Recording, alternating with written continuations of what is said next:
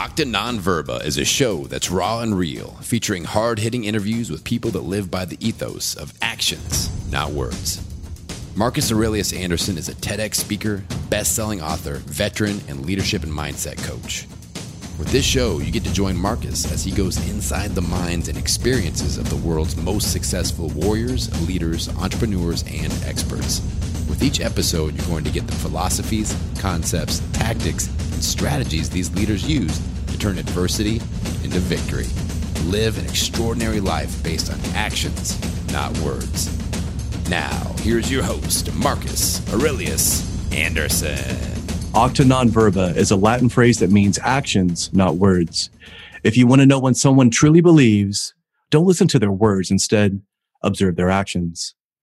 I'm Marcus Aurelius Anderson, and my guest today truly embodies that phrase.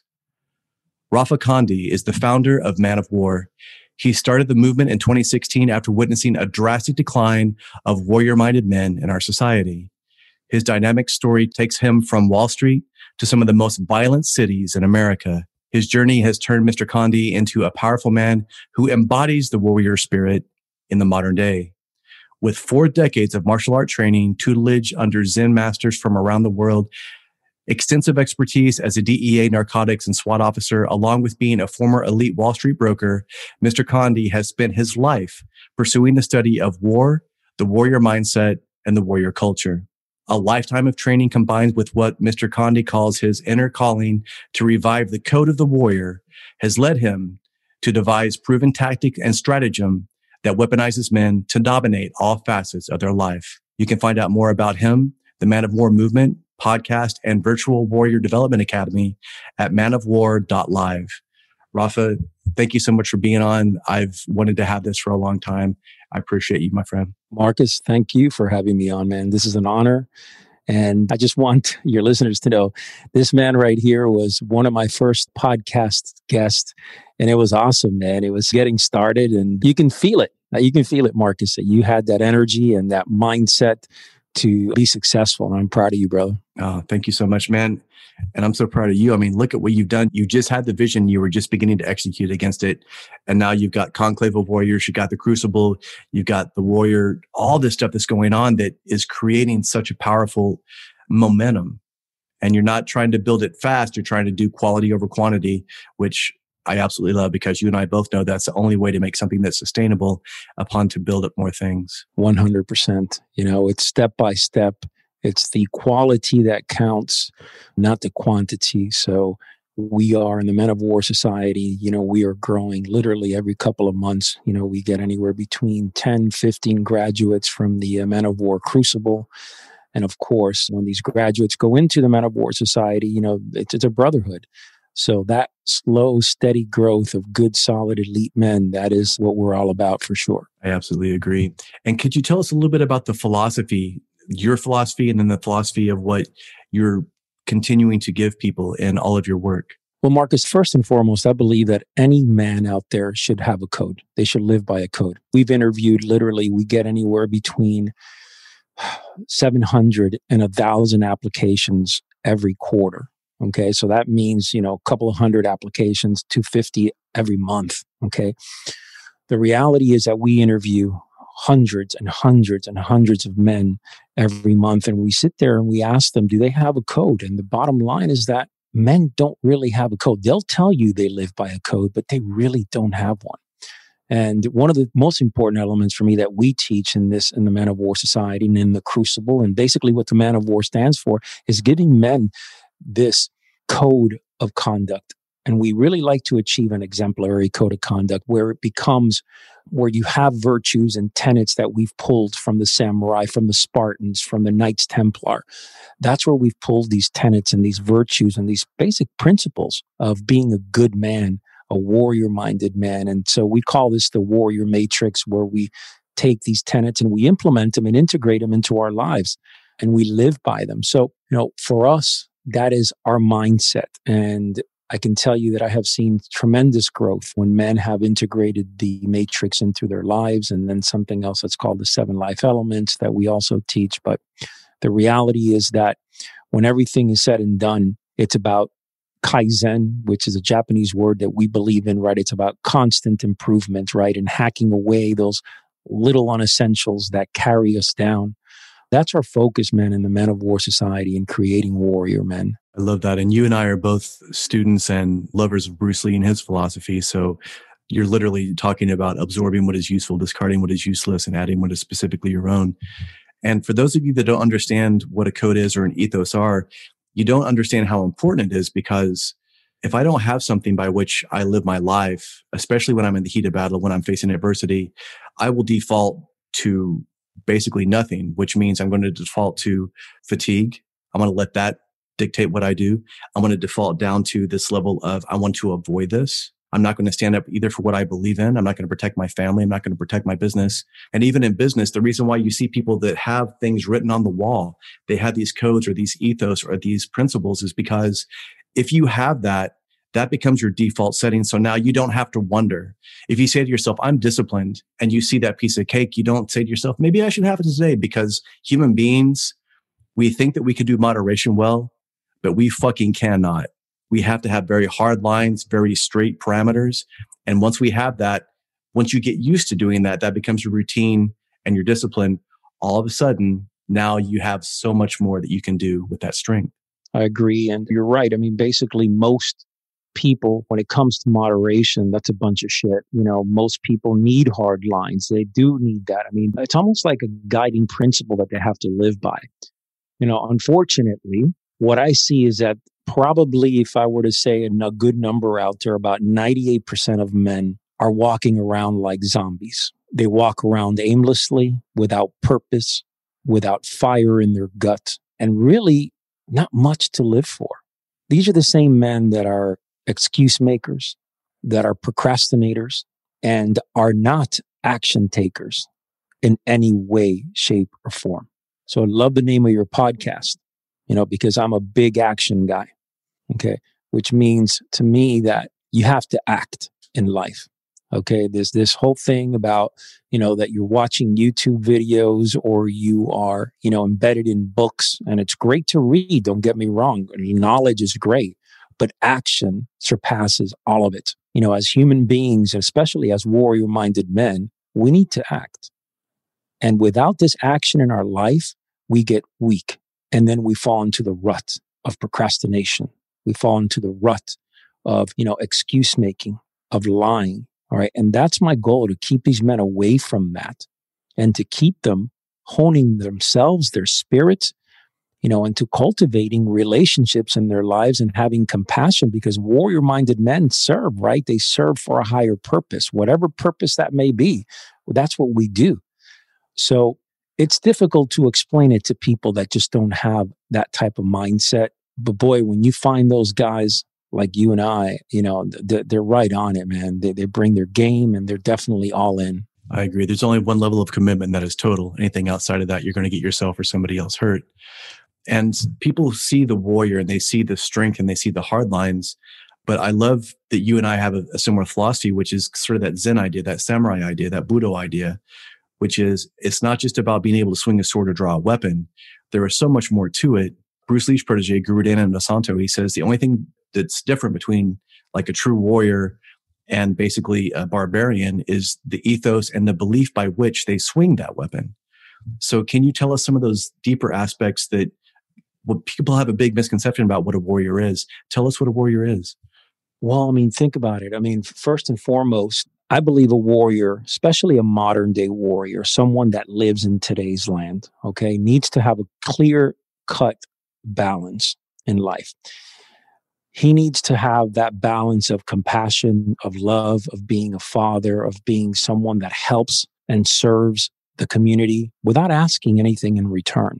On the flip side, this modern day warrior needs to be a protector, a violent man at his core, if need be, and not be afraid to take a life, and not be afraid to be in the heat of battle, right? To engage battle. The problem is that our society tends to lean towards that constant compassionate, constant reinforcing of positivity. But the reality is that that's okay. But there is the other dark side that every man, every warrior man carries in his soul. And you need to have that balance. And it's not a bad thing. You know, in my opinion, Marcus, a lot of these top level athletes, a lot of these top fighters, a lot of these men, you know, samurai that have been, you know, through time, you know, we talk about Musashi, we talk about, you know, Sun Tzu, and we talk about so many different old school warriors. They had to bring that dark side in. And that dark side is so important because that's what's going to give you the grit, okay, to carry on and to fight and to get through the stresses of life. All right. Now, in our society now, a warrior-minded man needs to live by an exemplary code of conduct, by something that guides him in the right direction. That same man needs to constantly improve, right? A warrior constantly gets better. A warrior, in my book, is a man that doesn't just know about the world, has experienced the world, right? A worldly man, a man that has gotten his hands dirty in the thick of things, a man that can lead from the front, that can say, I've been there and done that, right? A man that can truly look at himself in a mirror and say, you know what? I have done everything I could today to make myself, to be the better version of myself. Now, all of this is great, but discipline is the underlying element here. This is the component that warriors need to bring to the table, right? It's that discipline that's so important, because you can have and say, I have all these things, but the reality here is if you don't have the discipline to stay the course and to achieve these elements and to live by these virtues and to do, you know, we talk about Makoto. One of the elements in our warrior matrix is Makoto, right? Which is, you know, sincerity of heart. At our core, we are good people. We want to do good. So what happens many times is that discipline is strong at the beginning, but because we are good people, we tend to realize that discipline is difficult, okay? But we kind of say to ourselves, we're kind of too good to ourselves. You know, I had a long talk a couple of weeks ago. I went out and I did a quick presentation for a group of men that were building a business. And I said that sometimes we're too good to ourselves. You know, because we're good-hearted people, we're too good to ourselves. Sometimes you got to be fucked up to yourself. Sometimes you have to step up, all right, and get angry and demand more of yourself and say to yourself, you know what, discipline, no matter how nasty it is at times, because obviously discipline is hard, all right, and to stay with that discipline, we have to have the mindset to do it. But if we can just get a little tougher with ourselves, if we can, you know, set ourselves in a course, walking that warrior's path day in and day out, man, you're going to grow like a motherfucker. You're going to grow and you're going to look back 6 months, a year from now, and you're going to say, I am a changed man. I am a changed man from the ground up, from the inside out. And that's the core of all of it. I wrote a post yesterday about discipline, and it's interesting. So many people, I think that triggers them to hear the word discipline. And the people that are the most triggered by that term are the people that are the most undisciplined in my experience, because I had people that would come back and, oh, well, what about this? And what about that? What about this? It's like, all those other things are fine. Motivation is fine. Inspiration is fine, but it's fleeting at best. But when you have resolute discipline, irrespective of what you feel, what the weather's like, what the people around your opinions are, and you continue to move forward, that's what gets you to the next level. And guess what? When motivation and inspiration just happen to show up, fantastic, bonus. But if you don't have these other things that keep you moving forward, you don't have this ethos, you don't have this warrior idea that keeps you moving forward, it's easy to get caught up in the semantics of daily life. You interview Stephen Pressfield. What did he say? We have two lives, the one that we live and the unlived life within us. And so many people right now are defaulting to that first one because they don't want to push. They don't want to be uncomfortable. They don't want to express and understand. You mentioned the darkness in us. There's a reason why that's there. There's a reason. And if you are not willing to at least acknowledge it and channel that for your purpose to protect other people, listen, reading Machiavelli, The Prince, reading Sun Tzu's The Art of War, anything by Robert Greene, right, about the 48 laws of power. Sure. I have to have that, because if I don't know those things, even if I don't want to use that against somebody else, somebody else is going to use that against me. They're going to blindside me. They're going to flank me. They're going to catch me off guard. And the punch that knocks us out is the one that we do not see coming. So we have to be aware of all these things. And until we can be very honest with ourselves, get our hands dirty, see that darkness in us and reach into what we really have, it's impossible to know what's actually there. Absolutely. I agree 100%. When you talk to people about the darkness, they're like, oh my God, that's creepy. But no, the reality is that every one of us has that inside. That's it. As a warrior-minded individual, you got to have that. You got to have the strength that comes from protecting your family, your loved ones, yourself. That all comes from a dark place because you got to get violent. And that's just the bottom line. And that's why I believe that a warrior-minded man, a modern-day warrior, needs to be adept in the combat arts. He needs to know how to yield a weapon, whether it be a firearm, whether it be a knife, an edge weapon.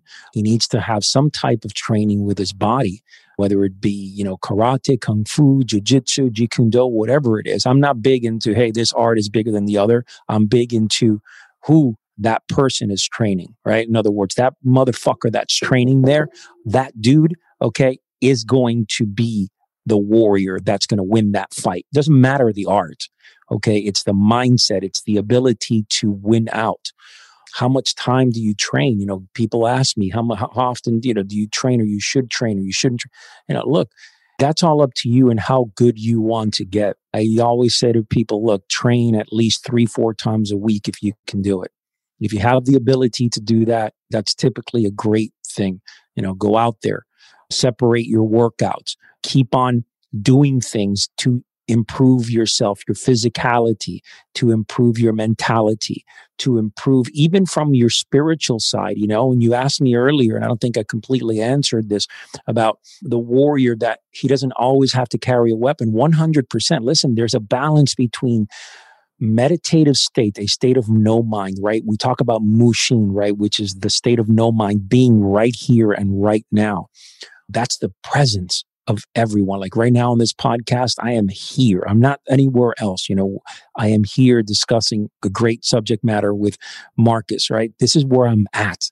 Now, a warrior-minded man in this society has to be able to, in my opinion, clear his mind. That's one of the things that we teach in the Men of War Society in the Crucible, right? And I get these guys and I take them to a beautiful area with a waterfall, right? And they do meditation there. And I come from a Zazen background. I studied Zen Buddhism for a very long time. I was literally 2 months away from being an ordained priest, Zen priest, but the reality is that, it interfered with my Christianity. It was too deep. So what I did is I backed out, but I took all the essence of the Zazen, of the sitting part of it, of the meditative part of it. And the beautiful thing is that I'm able to teach that. And I was in the search of that Zen mind, that warrior mind that I have been doing for years and years. And I was able to teach these men to just control their breath, as simple as just controlling their breath and just focusing on their breath control, to bring them back to who they are, where they are, and not to lose sight of life, because a lot of them do. You've coached a lot of guys that are, multi-millionaires and whatever. And, that's half of my coaching is that, guys that are very, running $100 million companies, $200 million. And I've gone into the corporate world the last few years and dealing with these guys. And the most important thing is exactly that, right? They lose that essence of who they are. They lose the essence of what they're doing. And then it's as simple as bringing them back to their breath. Being a gardener, samurai, if you go back to any good samurai story, you'll see that a lot of these samurais, it's all about gardening. It's all about just communal duties that are simple, effective, sweeping the ground, growing flowers, clipping flowers or trees. Even tea ceremony is very important. Just that calmness, that state of mind that needs to bring down. I think our society, Marcus, I don't know if you agree with me, but we're so revved up all the time and we're constantly on that edge that we never step back and just go into that meditative flow and control our breath and come back to who we are. I absolutely agree. And it's so important to have that gear, right? Because if we listen to society, then the answer is always going to be more, more, more, higher, higher, higher. And again, with these high performers that you and I coach, that's what got them there. but they don't understand that that's not sustainable. It is going to burn them out. And frankly, a lot of them, if they have a family, for example, they build this $100 million company, but if they can't spend time with their family, they don't have the capacity to be present with their family. Now it doesn't do them any good to be off of work and be with their family, but now they're worried about, what about this email? What about this going on here? I wonder if we close that deal, yada, yada, yada. But also, what does it do? If they don't have that presence at work and they're like, man, I wish I was with my family. Guess what? Now they're not going to be nearly as effective. Now they have to spend more time at work than necessary. They're not going to be efficient. They're not going to run that company the way they have to. And it's all comes back to this idea, like you said, of being calm, because the way that we dictate ourselves in the face of adversity is an indication of how we will do everything else in our life.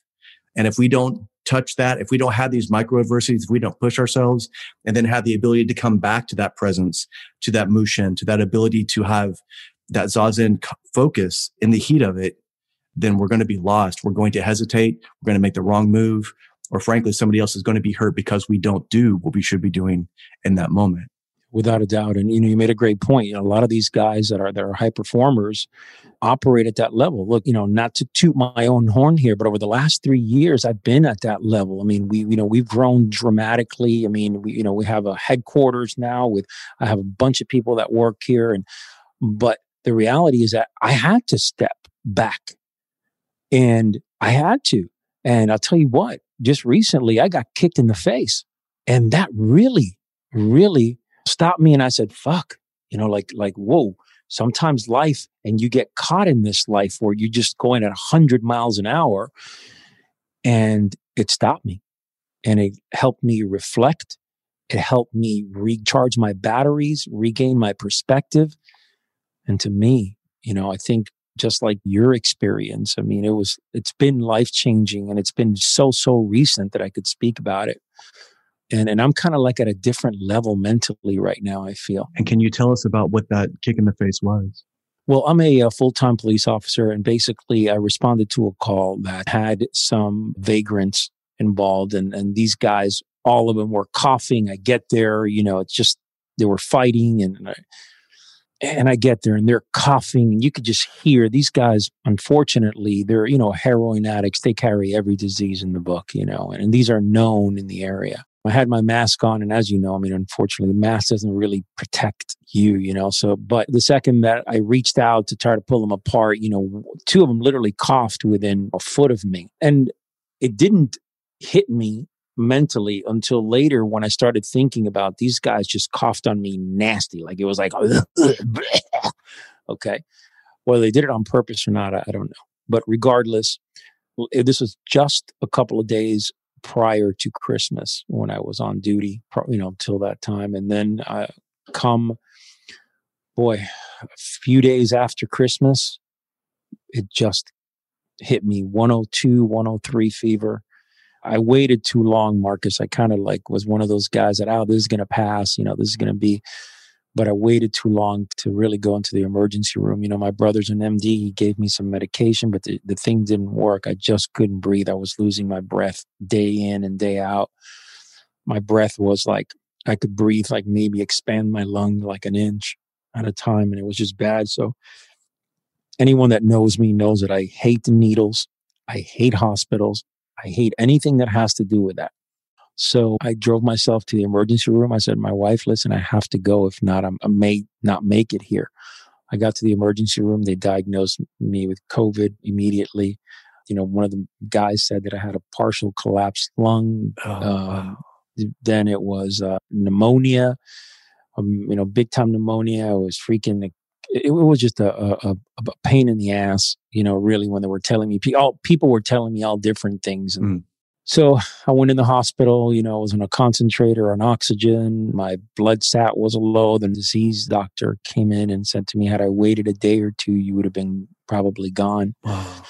And to me, that was just like, holy shit, because I was literally to the point where I was not breathing hardly. It was just my skin color was different. I had aches everywhere, couldn't walk, couldn't breathe. I had major pain. It was just one of the worst experiences of my entire life. I mean, they stuck me with Prevacivir or I don't remember the name, but it was some medication and through my IV, through my veins. And then they did all these weird things. But more importantly, where I freaked out was they gave me the plasma, which is the blood, the white blood cells and blood for they put it in me. And that was just a weird experience, man. Oh, it was just a weird experience. And, they were monitoring me to make sure that I took it, that it was going in my body okay. And so I was there for a bunch of days, got out, was feeling better. And then I realized that this is going to be an uphill battle because just the breathing was still not there. The walking, I started step by step, walking and just moving little by little. But to go back the time there, Marcus, when I was in the hospital now, when I was down, what I did is, man, I picked up literally, I took and I ordered a bunch of books to get them delivered. My wife delivered them downstairs to the hospital. She couldn't come in. I couldn't see anybody because I was in a COVID room. So it was just me, myself, and I. That's brutal. The good thing is that my brother is an MD, so he came to visit me, and but man, it was fucking nasty. Nobody. And so I just dove into reading and dove into writing, and trying to finish my book. And all of a sudden something hit me and I'm like, wow, you know what? I need to slow down. Like right now in my life, I need to slow down. I need to have a clearer vision. I need to have a clearer mission. And I need to live that. My days at times would be just, I work 50 hours on duty. And then the other 4 days that I'm off, I'm here working another 50 hours. So it's a lot of hours, and my body was taking a toll of just this building and constant hustle and the constant. So in the hospital, I was able to meditate on this. I was able to start getting a clearer mission and vision, and almost to the point where I started to give a little bit less of a shit. Like, it was just more like, all these things that are weighing me down. See you later. You know what I'm saying? Like, I'm not even going to worry about them right now. I'm just going to focus on building myself back up and on building these men. So I went to the Crucible about 10 days ago. I was about 75%. So I wasn't able to be there completely physically, but I thought I did pretty well. And for me to see the Crucible grow and to have the largest Crucible, I had to be there. It was just a great experience for us. So this has been definitely one of these experiences in my life that has changed me going through this COVID. But then again, you know what? It's something like we've talked about 100 times. You see it, you conquer it, you crush it, you move forward. Hopefully it made you better, which I think it made me better. And I'm moving forward now. Nothing to sit back on and talk about and dwell about. It's an experience and I'm better for it. And that's what happens in life. Sometimes adversity hits us right in the face and it knocks us on our ass. So we have no choice other than to actually face it. And you did the right thing. You did what I did in a lot of ways. I couldn't read anything, but I had to go through all these philosophies, all these ideals, all these notions. And for you were applying it. And in that moment, you leveled up. In that moment, the urgency that you already had, you realized it doubled, but you understood more importantly, what you didn't need to be doing, what was not serving you, what was not part of your mission. And it takes something brutal like that to really make us, because we can ask the question, but unless we have some skin in the game, unless there's something that's really pushing us and our back's truly against the wall, we have no fucking clue. A lot of people live in this, it's like a vacuum where they say, oh, I believe this. But until they're pushed, until they have nothing else to believe in, their belief is all that they have. And that's why you have to have these moments. So for you, your gift of adversity was that presence, was seeing that clarity. And I can't even imagine how that's going to change the way you do everything from here on out. I expect to see even more incredible stuff from you, from the Man of War Society, everything. What is it that makes one person hit adversity like that and stay? Like we see these people that run into something when they're young and they never go above it. And then somebody like you're an extraordinary man though. You have all this background, but what is it that makes some people elevate from adversity and get stronger while other people just stay stuck there and they spend the rest of their life mediocre? We have a saying here that we don't ever rest on our laurels. So I can take that from the same level as somebody that has gone through adversity and has let that adversity crush them, right? And I could turn the hat and say the same thing goes for the person that has been there, and I know a lot of high-level guys in the military that rest on their laurels. That's all they talk about. That's all they know. They don't know anything else but that. And guys that have maybe ran, $100, $200 million companies in the past, but somehow lost it. And, oh, I did this in the past. So my point is, you got to stop living in the past. In our crucible, in our society, we have our phrase is straight up. We don't give a fuck what you've done in the past. We want to know where you are now. It doesn't matter what you've done. I don't care. Honestly, we don't. When you hit the crucible, when you hit boots on ground, everybody is the same. So the person that hits adversity and that just sits there and dwells on that and doesn't move forward from that, it's a simple state of having a mortar mentality, having a victim mentality, having that mentality that maybe in the past they've been rewarded by having that mentality. People, he went through this, and people continue to feel sorry for you. My brother, let me tell you something, okay? And this is my belief. Your listeners might not love this, what I'm about to say, but this is it. I respect your past. I respect the fact that you've been through things. I respect the fact that you have done very good things, okay? But I don't fucking feel sorry for you, ever, okay? There is nothing to feel sorry for. I don't think less of you now, but what I do think of you is, don't get triggered when I ask you these questions, like, what are you doing now with your life? How are you impacting people? How are you impacting anyone in your life? Are you leading your family? Are you in a strong financial state? Are you, and all these questions are no, no, no, no, no. And guess what? When it's a no, no, no, no, no, I question you and I say, hey, why are you in this bad position now when you're telling me about everything you've done in the past, or vice versa? Why are you still in this bad position knowing that you overcame something so traumatic in your life? Why did you not use that to catapult you and give you that freedom of mind and strength of mind, right? Unfortunately, we see most people fall in this rut right there. And you don't have to look far in our society to see this martyr mentality or this rest on our laurels mentality. You just don't have to go far.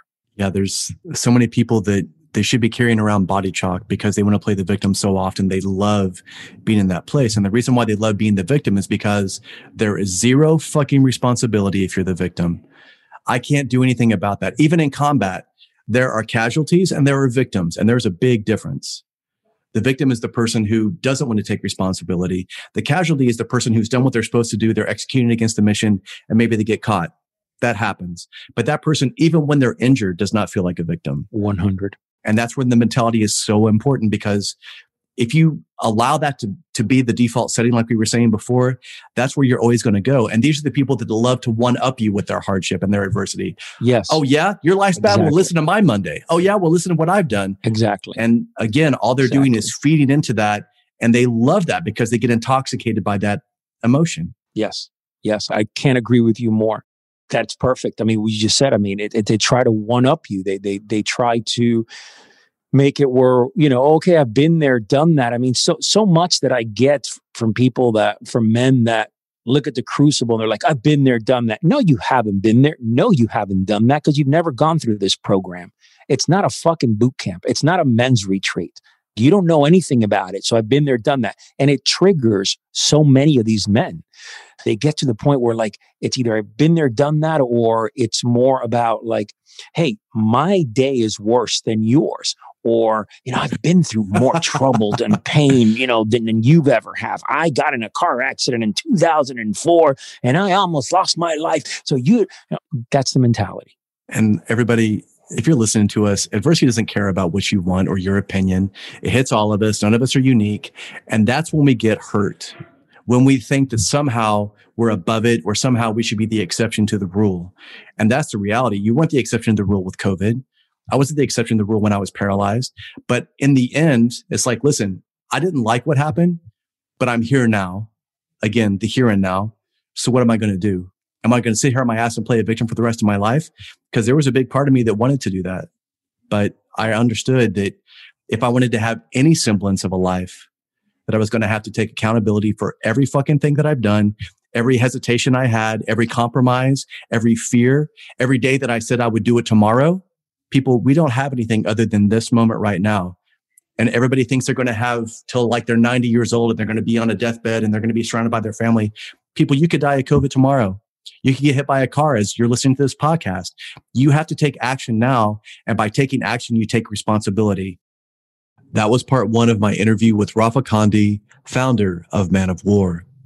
You can hear part 2 of our interview on the next episode of Acta Non Verba, where we talk about coaching, motivation, using fear as a tool to drive you, and how pacified our current society has become. We also talk about why it's so important to invest monetarily in your own personal development. You can find out more about Rafa and Man of War at menofwarcrucible.com. Until next time, live a life of actions, not words. Live a life of Acta Non Verba. Thank you for listening to this episode of Acta Non Verba. If this message resonates with you, please share it out with others on social media. Hit that subscribe button and leave a review for the show anywhere you listen to podcasts. To learn more, please go to MarcusAureliusAnderson.com and join his Acta Non Verba Inner Circle to get exclusive content, news, and information. Until next time, remember, talk is cheap.